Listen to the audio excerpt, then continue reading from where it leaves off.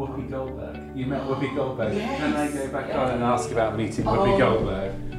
Oh my gosh, she's everything. This can be a little outtake, couldn't it, at the end? Yeah. I'm Simon, and this is Just About Coping. Today's guest is Phil Opoku-Gyimah, often known as Miss Lady Phil. Phil is the director of the Kaleidoscope Trust, previously a trade unionist and founder of UK Black Pride. I've known Phil for several years now. We served on the board at Stonewall, and I absolutely adore the work that she does, her attitude and outlook on life, and the way that she just really tackles equality and diversity. We talked about racism, we talked about structural inequality, we talked about healing, we talked about pain, we talked about optimism and hope. I love talking to Phil, and I hope that you go away from this podcast as inspired as I have talking to her. So, really pleased to be here at the Kaleidoscope offices today with Phil, Lady Phil, as many of you will know her, a long-time trade unionist, equality activist, amazing all-round person, and very recently director of the Kaleidoscope. So thank you for having me. No, thank you very much. So as you know, this is the Just About Coping podcast. And what we want to do on this is talk to people about mental health, about well-being, about looking after themselves, about what a brighter, kinder world might look like. And that's why I thought I would like to come to you, because in my view, you are one of the kindest people I know. You are very good at thinking about and helping others, but also taking care of yourself and being proud of who you are. So, yeah, does that sound like you? Well, I want it to sound like me. That's really, really lovely. I think it doesn't take much just to be kind, just to be respectful, just to try and understand people are different and embrace those differences. It doesn't take much to say please, thank you. It's a lot harder to say sorry, so prevention rather than cure. But yeah, I like to live my life by being kind, because it gets me further than, being mean and being spiteful. You don't know how people's days are affected or what they're going through. So just being kind to somebody makes a difference.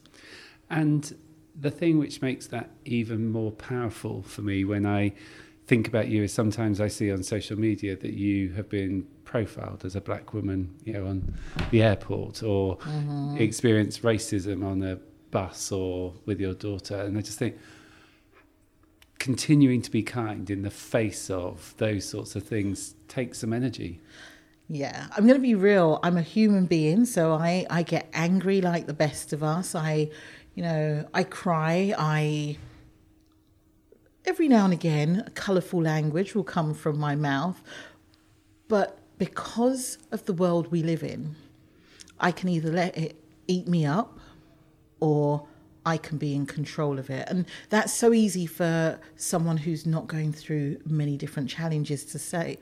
But I think I've primed myself on what are the things that could possibly trigger me off, what are the things that I'm trying to cope with on a daily basis, what do I know that will happen when I get on this tube and someone just mansplains or pushes my elbow off or, chants a nasty N-word or a C-word. How am I going to deal with that? So I think I do a lot of mental preparation even before I leave the house. Interesting, and of course that in itself takes a lot of energy, but is a form of protection, as well. I guess one of the things that I really learnt from you, and one of the reasons that I think that you are so kind, is the way that you listen and the way that you learn. So to just think about that sense of talking over people is goes against everything that I understand about you. And just be interested in your sense about what you're doing when you're listening, when you're waiting for the time to speak and taking platforms, but also listening and amplifying others. You know what I've learned is that when we're doing the work that we do, whether we're activists or just run-of-the-mill every day, being a mother, being a friend, being an ally, we've got to take time out and stop talking when somebody else is talking. But when I'm listening, I'm really listening and taking on board what someone's saying. I'm trying to gauge what sort of feelings they're feeling. And I'm a natural empath, so I pick up on people's emotions and I kind of digest them and want to just give everyone a big hug. But yeah, I stop and really genuinely listen, so that if there's any way I can find support to give them, if there's any words of comfort or reassurance, or not to validate people, because I don't think people should need validating, but if there's any way just to say, you are good enough, and in fact you're brilliant, I think you're awesome, I'm going to pick that up when I'm listening to them, when I actually stop talking. I've noticed when I talk over people, in the past I have done so, you're not really hearing what they're saying. You're hearing your own voice, and then you're interpreting what they say, and can get into an argument, it can get into a disagreement. So yeah, listening is important. Yeah, really, really important. I always remember someone saying, if you talk over me, you don't want to hear what I've got to say, and you Absolutely. believe that what you've got to say is more important. Absolutely. I mean, we know this from spaces we've shared. There are some people who do like the sound of their own voice, but then it's all about them. And they can't really call themselves an ally. They can't be a supporter. They can't amplify your cause with permission, of course, because they've not heard you. And I also think it's not just about hearing, it's about seeing.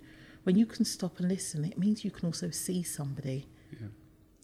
Being in that still moment and just hearing somebody, hearing your child, hearing your friend, hearing somebody who, is trying to express that they're in pain, or that they've gone through a really bad breakup, or they're having such financial difficulties that they don't know where to turn. You're not going to hear that if you're speaking over them. You're not going to hear that if you've turned around and you're focusing on 20 million different other things.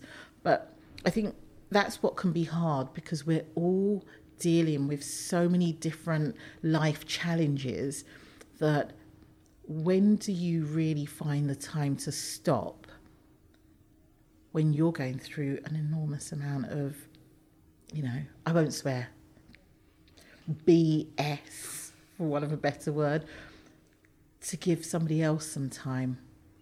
Go on, say it, otherwise we're going to have to put it in the notes. Some people won't know what BS is. Oh, bullshit. I feel bad saying it. Yeah, but yes. Yeah, I mean, it's hard. And I think, I'm not even talking about young people. It's like this year at UK Black Pride, we saw the most amount of young queer people of colour in the one space in Haggerston Park.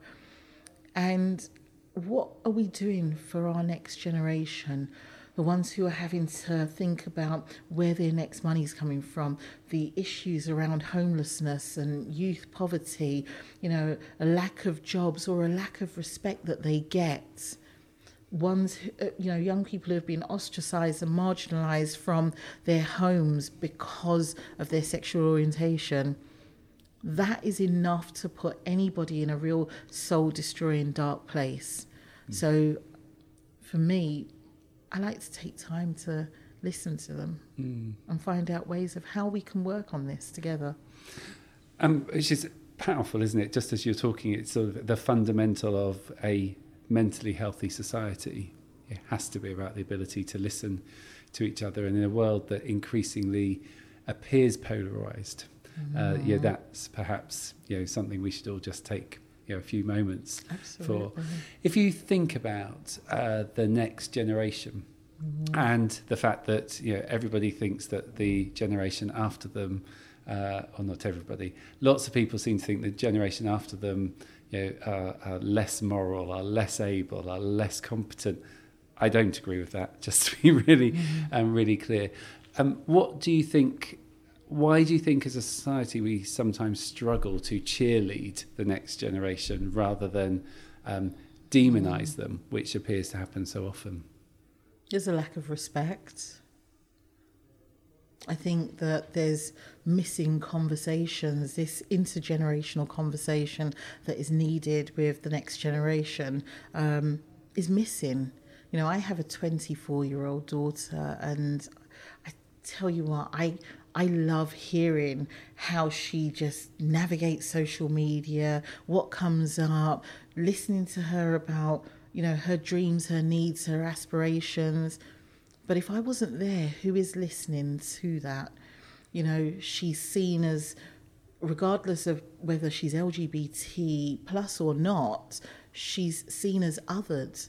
And young people are. My mum has this saying, and I've been saying it to everyone, to translate it, it's, you don't inherit this land from your parents, you borrow it from the next generation.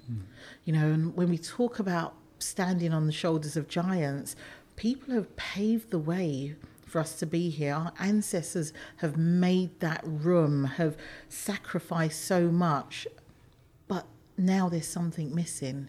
There's a disconnect. We're not thinking about what was before. We're just thinking about ourselves in the here and now. And that could be for a number of different reasons, whether it's, socioeconomic status, where you are, what you want, the people that you mix with, what you have access to and what you don't. And I think that we're struggling. And I can only speak about the UK context right now, but we're struggling. So everyone has mental health, but it's when it becomes poor and ill mental health that it becomes a problem, because then they don't want to speak about it. So we've had some, and I don't mean to digress, but we've had some amazing people doing some work around mental health, poor and ill mental health, like yourself, Simon, Alex Leon, Kaiser Rose. There's been some people doing some great stuff, but I think we're not usualising the conversation enough. And I use the word usualising as opposed to normalising, because I don't know what normal looks like. Yeah, and I've never heard the word usualising before, so talk to me about usualising. I guess what it means, but what does it mean to you? So I was at a conference, and I said to everyone, we need to normalise the fact that we are here in this space. And a young woman came up to me afterwards, and she said, I really don't like that word, normalising, because she said, can you tell me what is normal? And I'm like, I can't tell you what is normal, because normal doesn't exist in an everyday sense. She said, well, why don't you consider using the word usualising? Because it should be usual to talk about things. It should be usual to occupy space. It should be usual for us as women to be prominent. So I'm like, yeah, I like that. So I use the word usualising as opposed to normalising. I think it's definitely one for the vocabulary. So thank you. Can you just talk to us a bit about, you talked about the places we work, the things we do. Just talk to me a bit about your last decade of work and pleasure, and the link, the boundaries between the two, given how much of your pleasure is work related in the sort of activism sense. Right. Oh my gosh, what a big question. I think the last decade, I've given myself, like when people say, I've given myself to Christ, and I've given myself to the community for the last, 20 years, because this is going to sound really corny, but I believe what my purpose is, my purpose is there's a calling, and that calling is really about making sure we can improve our everyday lives. Whether it's here in this country or whether it's abroad, looking at decriminalisation over, LGBT people not being able to live their lives, or be their truest self, or to access jobs because of their sexual orientation. But in the last 10 years, I would really say that there's been such a focus on the growth and sustainability of UK Black Pride. And, you know, for some of your listeners that don't know what UK Black Pride is, it's an organisation that was set up to really look at the needs and aspirations of Black, or BAME, which is Black, Asian, Minority Ethnic, or POC, which is people of colour, within the UK, who are connected to the diaspora, whether they're African, Caribbean, Asian, Latin American, Indigenous population, who happen to be queer or happen to be LGBT. It's about not just celebrating who we are, but really finding ways to not just challenge the homophobia, biphobia, transphobia, but to look at things from an intersectional lens, which focuses on the structural and systemic racism, to focus on Islamophobia, all the forms of discriminations that touch their lives in so many different ways. It's to foster great links and ensure that society is open for them to have their room, have their space. And we're very much part of the wider Pride movement, which I'm sure you're probably going to ask me a question about that, but we're really part of the wider Pride movement. And that's probably been my cause in making sure that space exists where people can find their tribe and find their home and find their family. And I'm not going to ask you about the wider Pride movement, actually, because I think Thank you. There's two things which I'm keen for everybody to be clear that when you say that's your cause, it's what you've done in your spare time. And we'll talk a bit about the trade union movement in a moment. But just describe the first UK Black Pride and then describe 2019 Black Pride.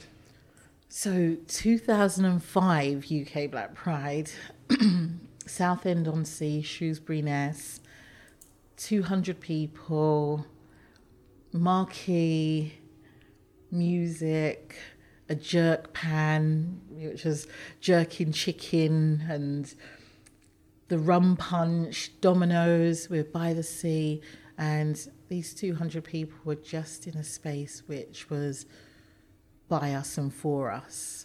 It was amazing, actually. You were making me reminisce on a period where we thought we would never have a pride in this country that lent itself to looking at our difference, to embracing all the unique things about Black and POC people in this country who happen to be LGBT.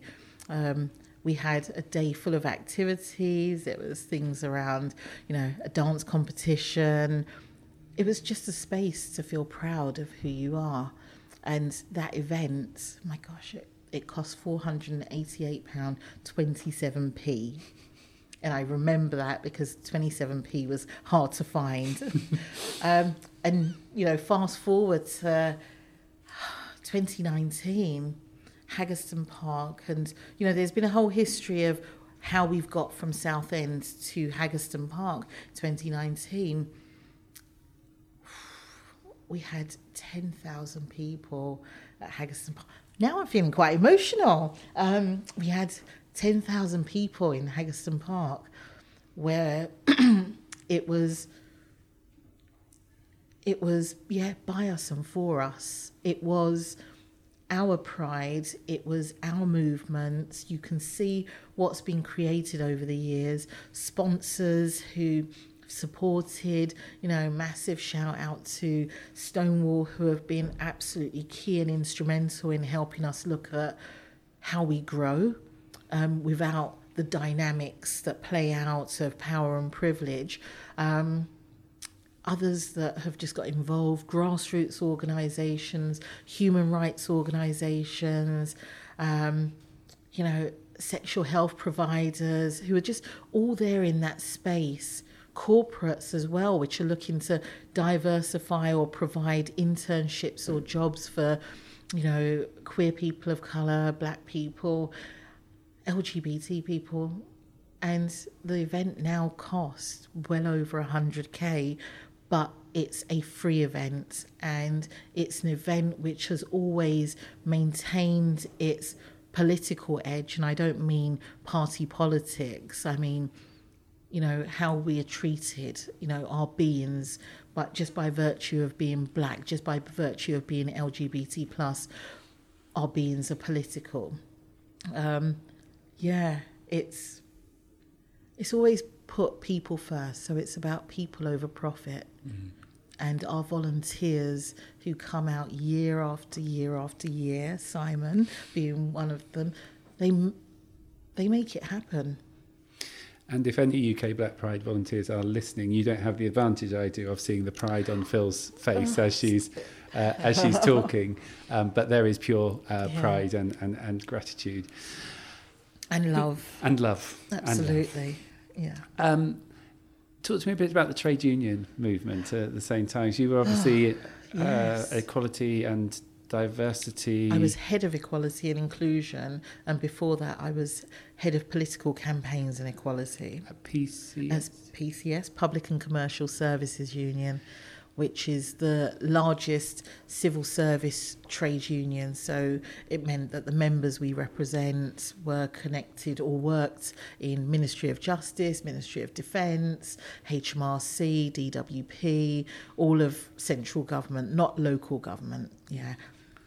And so whilst your as you say, your calling, your passion for the last 14 years or so has been UK Black Pride, clearly the wider agenda around equality and ensuring that everybody can succeed has been the other side of your coin. But I'd just be interested if you can think about some of the areas where you think we have made progress around equality at work, and some of the areas where you think still got to go, because it seems to me, and we'll talk a bit more about this later, that you can't have well-being at work unless you've got equality. You can't have true well-being at work unless you've got true equality. So just be interested to think a bit about equality at work and where you think the gains have been made and where they haven't. And I should say, the trade union has been a big part of my life, and also my parents, when they first came to this country. So I don't want anyone at PCS to think, gosh, she's written us off already. I think the trade union have been absolutely key in the gains that we've made. They brought us the weekends. They're looking at fighting against the 0 hours contracts, which are so discriminatory, and have people working all hours. 1 minute they have a job, next minute they don't. The exploitative nature of some bad employers that, first in, last in, first out the door, based on disability, discriminating against people and not providing reasonable adjustments. If it wasn't for the trade unions and the representation that people have in taking things to, whether it's an employment tribunal or just putting in a grievance to explain the challenges that they face based on poor policies in the workplace, we would be really stuck. And of course things have changed for trade unions, but they've been brilliant. So if I say the gains that have been made, we've only got to look at the 2010 Act, the Equality Act. So most people don't always know how that came into force, but with the horrible murder of Stephen Lawrence.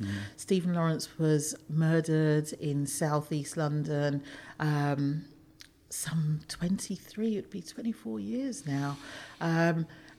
What happened is that his family lodged an appeal. They wrote to everyone that they possibly could, and there was a report that was written by Dr. McPherson, the McPherson report, and that report highlighted institutionalised racism within the Metropolitan Police Service. So with that came a number of actions that had to be taken forward, looking at whether it's goods and services, whether it's, the discrimination that has been widely felt by black people or people of ethnic minority. And really, the Equality Act was born out of those recommendations that came out of the Macpherson report. So we benefit from equality legislation that protects us in the workplace based on protected characteristics. Remember, I said goods and services, but as LGBT people, we can go to a hotel and ask for a shared bed without feeling that we're going to be judged or that we're going to be turned away. So yeah, the Equality Act was a big landmark for us. And, you can use that in the workplace. And again, trade unions were very much behind the Stephen Lawrence campaign, were very much behind responding to government consultation about what needed to go in that Equality Act 2010. Yeah, that's the biggest one that I could think of, because there's so many different gains that we have made. We could talk about equal marriage, we could talk about the change in the Sexual Relations Act, race relations, but the Equality Act 2010 forms most of that. Yeah, and obviously we have made enormous gains, as you say, but structural inequalities still, everyday reality for people that are born out in all sorts of different ways. Just be interested if you could talk to me a bit about structural inequality and mental health. Structural inequality and well-being, maybe. Because sometimes when you say mental health, people think, but I'm not an expert. But what you know and understand about structural inequalities, well-being, a sense of self. So I think there's a question, though, how many people get to access services which will allow them to look at some healing of themselves? How many people get to access services where they can sit down with a therapist once a week? If there are barriers to that, then that's a structural problem. If there are finances attached to the services that you can access, then that within itself is going to be a problem, and people are not going to be able to find or have resources that allow them to navigate this world, which can be ever so painful, ever so trying, ever so challenging. I think some of those structural inequalities that I may have seen around accessing services around well-being and health-related matters have by and large hit ethnic minority people. I mean, I hate the word minority and I hate the word ethnic, but we're the ethnic majority, I should say, but has hit those groups of people, and maybe because reporting or going to a doctor when you're from an African or Caribbean or Asian background, to say to them, can you signpost me somewhere because I'm really feeling suicidal, or I'm feeling that I just can't get up in the morning. I think there are different layers and barriers that are within our families, within our culture, where we don't talk about these things. And the moment you don't talk about it, you're not usualising it. If you don't usualise it, then it's never spoken about, and you just carry on going through your daily rigmarole of, I'm just going to cope. And sometimes just coping is not good enough. And you use the word healing, and I think it's a really powerful word, which we often don't talk about. Healing, we don't talk about recovery in ways which are usual, that are usualised. Just talk to me a bit about when you talk about healing. What does that mean for you? Healing means a lot of different things, to get a sense of being good with you. It may take having to forgive something that happened in the past in order for you to heal and move forward. Healing may mean talking, may mean meditating, may mean sharing space with those who have got a shared commonality with you that may have been through similar things, that you can break bread and just hold court about how you move past something. But my specific healing has been, I was in a very long-standing relationship, and as I mentioned, I have a daughter, and there was abuse there, and this was a time before I came out, and that abuse was toxic, that abuse was vile, that abuse was awful. And you carry those things with you until you find a way of letting it go, not necessarily forgetting about it, because it shapes who you are depending on what stage you're at in your life. So for 9 years, I carried around, I would say, an anger and a hatred. But I brought this person to a table and we talked, and I was able to say, I don't hate you anymore because I want to move on with my life, and I'm going to forgive you. I tell you, I cried for about an hour just because I said that I'm going to forgive you for every punch, every slap, every kick. I felt liberated. But I was at a stage, and it took 9 years to get there. Yeah. I felt that was my healing. I don't know what works for everybody else, but that was my healing. And knowing that I could walk away, knowing that I've forgiven. Of course, there was still some hurt, but that forgiveness meant that I could open other doors that I possibly found were restricting me, that were barriers.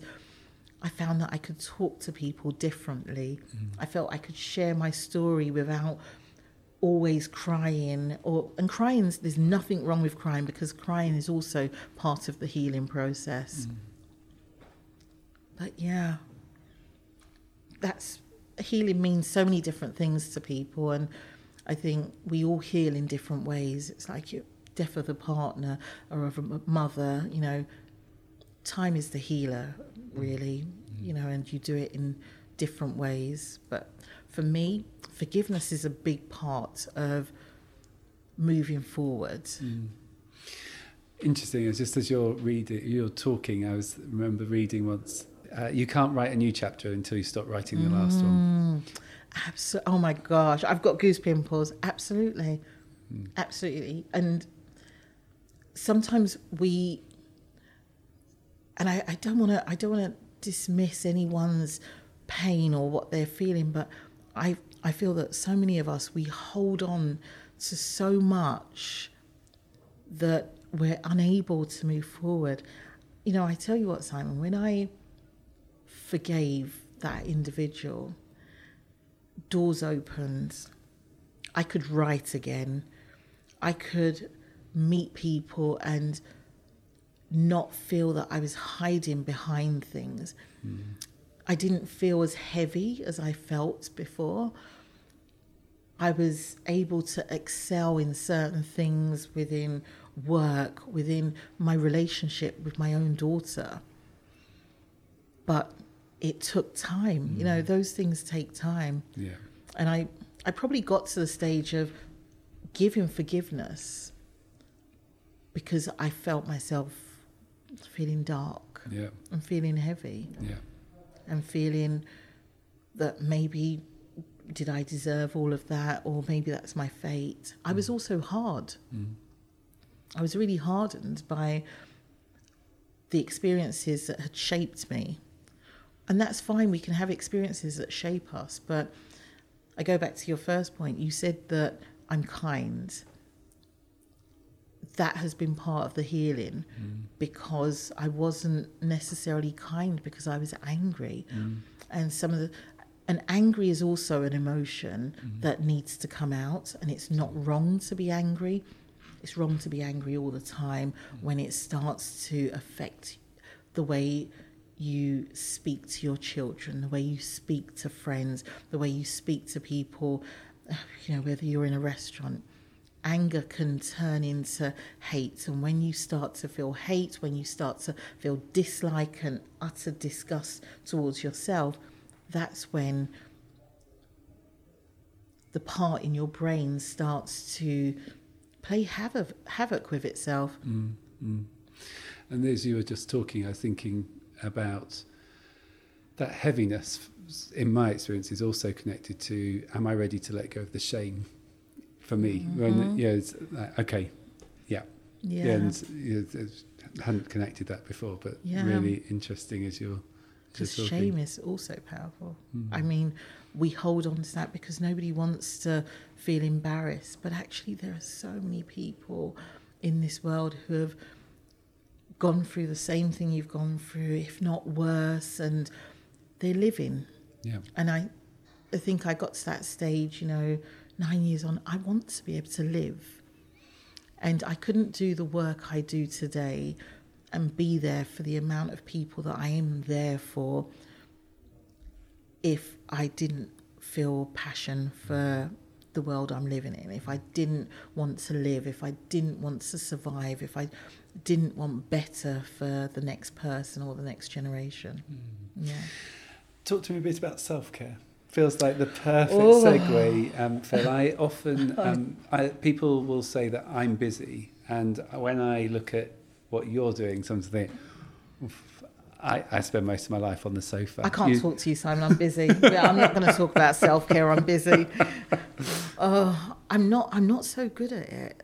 I've got better. Did I just cut you off? Nope. Does that mean that I didn't hear the question? I'm looking forward to the answer to whatever you thought I asked.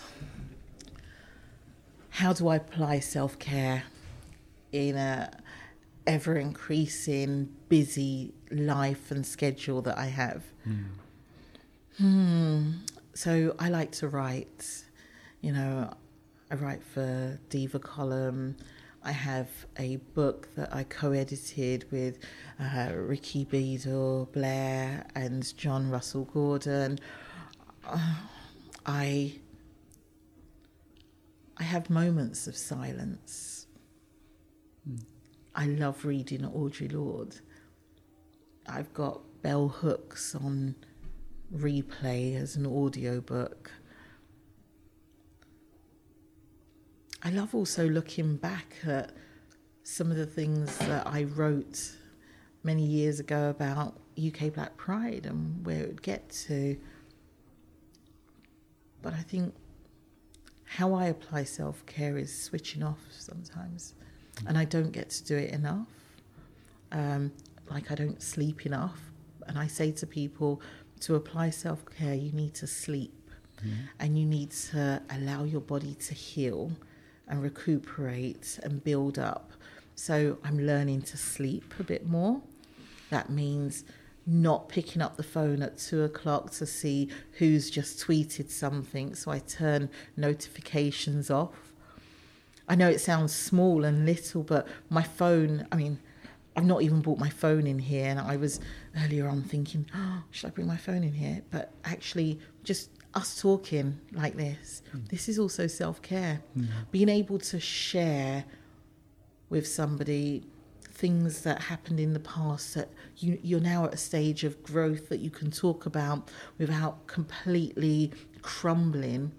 It's self-care. Yeah, and always getting to see people that I don't see, like yourself, and us taking selfies. So, there's lots of things that we can do as self-care, but there's something that I love doing the most, and it's a sister circle. Being around a group of women who have that lived experience, that shared commonality, that understanding of the various struggles that we face in work, but being in the space, not just talking about those challenges, but what's making us happy, talking about our girlfriends, our partners, what we want to do, which cruise we want to go on, and having moments of nobody's allowed to say anything negative for the next 20 minutes. but we've all got a subject matter to chime in on. That self-care, being amongst people who matter, who, and sitting in front of the TV, letting it watch you with no bra on and eating popcorn. That was a bit too much information, so might have to cut that out. But yeah, that's self-care for me. It's a good tip. It's a good tip. And just thinking, you talked about Audre Lorde, you've talked about other inspirational people. What's some of the best advice you've ever been given? The moment someone whispered something in your ear and you're like, okay, I hear that. There's a woman called Valerie Mason-John, and she's just amazing. She's everything. She's a writer. She has like a 7-step program. She's written books, and we were at an event, and she said, I've watched you for a number of years now, and she goes, I just want to let you know that I think that you are amazing. And you listen and you embrace that. And I heard it so loud and so clear. And like I said, people shouldn't need validation, but for that split second, she made me realise that as a black woman and another black woman to another black woman, that you're amazing and you don't need anybody to tell you anything else. And when she said, you're amazing, I turned around and I said, I am so honoured and humbled that you would say this. She goes, yeah, just don't let anyone dim your lights. And from then, I don't allow people to dim my light. Although I'm kind, I'm also quite assertive in my approach that my space is my space. I will occupy what I need to occupy. I will call out racism, any form of discrimination. I'm not going to shout at you. I'm not going to hurt you, but I'm going to let you know what you're doing is wrong. I'm going to create space for other people. And even those that don't like what I'm doing, I can't focus on that too much. Because, as I said, it's not about just me in the here and now. It's about the next generation. So my last question, I think it feels like we're heading towards that. If you were to look 2, 3, 5 years from now and thought about well-being, what would your hope for different communities be? What's if you obviously utopia, we're not going to get there in 5 years, but if we were walking in the fields towards utopia, what would be happening around us? What would be changing? I want to know how you would answer that question, Simon. Didn't prep for that. Yeah, because it's really interesting. Of course, I want world peace. I want access to justice. I want nobody to have to struggle and be alone. But I always like to know how somebody would answer that sort of question that they would ask me. What would you want to see in the next 5 years as somebody who is the CEO of an organisation which supports people? What do you want to see in the next 5 years? So many things. But I think at the heart, I would like us as individuals, the things which are in our control and power, to take a bit more time, be a bit kinder to each other, recognise that rights are not a zero-sum game and that there's space for all of us to be amazing. I'd like good education, fair pay, access to quality mental health services, people to feel as though they've always got somebody on their side. So similar to you, in all of those things. But I guess where I have learnt a lot since being at MHFA England is we have more power in ourselves to make so many of those things a bit truer than they currently are. And it's too easy to look to government. We know that government is not going to do many of the things right now, or a different government, who knows. It's not a party political statement, it's just a fact. There will never be enough money, there will never be the ability to do everything, but actually our ability to amplify people's voices, to say you're valid, our ability to ask someone if they're okay and put an arm around them, figuratively or otherwise, it's free. It just requires us to put our phones in the room next door sometimes and look a bit more at what's going around us. I love that answer. I mean, I love that, and I think and it's not a utopia, I think some of the services that are out there, I want power dynamics of privilege, those with influence, those who are able to access things to change. Because if that's not balanced, we're always going to be in the same situation where the scales are going to be unbalanced. The rich getting richer and the poor getting poorer, and those who are getting poorer will undoubtedly be hit by poor and ill mental health. And I'm not saying that those who are rich that are not, because they could be going through a number of things, but just by virtue of being born into poverty will lead you into some very dark places and soul-destroying places. So shifting power dynamics. Absolutely. And Dr. Ranj, who you will know, talked about a kind set. And if it's a summary of it, wouldn't it be great if we moved to a world that was a kind set, and all of us were 10% kinder? Absolutely. The difference that would make in all sorts of areas. Even just saying hello to somebody, smiling as you just walk down the street at somebody, not the wolf whistle, why aren't you smiling, girl, but just somebody walks past you and you just smile and you nod, or say thank you to the bus driver when they've let you off. Help somebody get up the stairs who's got a buggy. Being kind costs nothing. Stopping just to acknowledge that maybe the world that you're navigating and living in may feel hard, but there's also somebody who may be dealing with that tenfold and just wants you to say hello to them. And I have to say, get rid of prejudice and stigma, full stop, on all sorts of issues. Absolutely.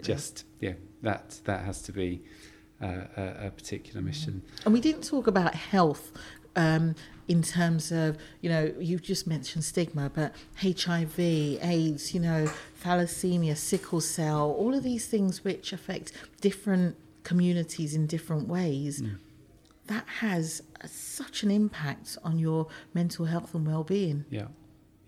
And also how you deal with healing, because healing for somebody would be very different based on, their health-related issues. Okay, so gonna say thank you very much, but I can't end without saying how brilliant I think you are, and how the light that you shine on other people and the space you create for other people is amazing, and you deserve all the light that's shone on you. So very proud to know you, and the work that you're doing is fab, and you're brilliant. Thank you, and so are you. It's just a mirror reflection, right?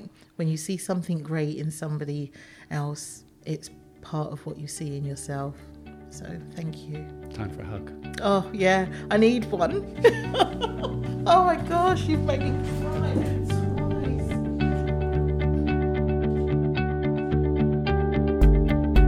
twice. So that's the end of series 1 of Just About Coping, and what a brilliant guest to finish the series on. I've certainly left feeling nourished and inspired from my conversation with Phil, and I hope you have too.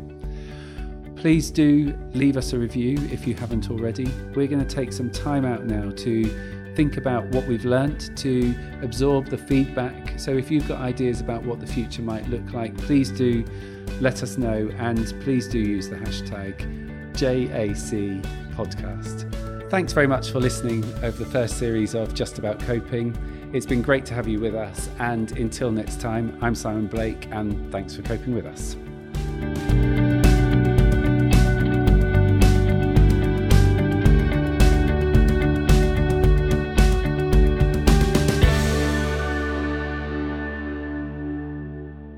So, I forgot to ask you, Grand Marshal, World Pride, as if that's not good enough. I then see on Facebook that you met and were hugged by Whoopi Goldberg. Yes! Tell me. Oh, Whoopi Goldberg is everything. Oh. Absolutely everything. You know, like for years and years, you watch her on TV, Sister Act, The Colour Purple, and she calls you on stage and she gets your name right. She says it perfectly. And she talks about UK Black Pride and the movement that has been created. And then she goes into something else, and she gave me the biggest hug and said, well done for everything you're doing. I said, I love you, Whoopi. That's the only thing I could say to her. I said, I love you, Whoopi. And then we walked off the stage together, and she held my hand as she was coming down the stairs. And she said, oh, I'm getting on a bit now. And I said, I love you, Whoopi. I literally couldn't say anything more. And I said, I'd love to get a picture with you and sit and talk. And she goes, please take a picture, and it'll be great to stay in contact with you. So I feel like she is, yeah. I was waiting for her to say that, you know, we can get married or something. I don't care about the age difference, but she is, not that I'm outing her. Oh my gosh. We'll cut that It's bit. on Wiki. Yeah. Oh, is it? But she's amazing. Oh. She's so down to earth. She's funny. She's hilarious. She's real. She's genuine. She's not got any airs and graces about her. Yeah. Still my beating heart. That's all I can say. I remember being given her book when I left Wales, so in 1997 or 98, and just reading it, and I fell in love. I questioned my sexuality. Oh, really? I properly fell in love. Oh, well, she is... Have you washed? People saying she's everything, but... Have you washed since the hug? Do you still have the clothes? I think I've got the dress. I'm not sure if I've washed it. You know, when you want to get someone to sign your skin, because she's amazing. I mean, I have to admit, I must say I met also some other amazing people. I was with Laverne Cox, India Moore, Dominique Jackson, and I was interviewed on what was the equivalent of the BBC by Billy Porter. So, you know, the Stonewall uprising, the celebration of World Pride was really a tale to tell the grandkids. Yeah. Well, and testament to the amazing work that you've done here. But watching you on that car with your fan going down the street was something else. But watching you being hugged by Whoopi, even something else. Yeah. Oh, thank you.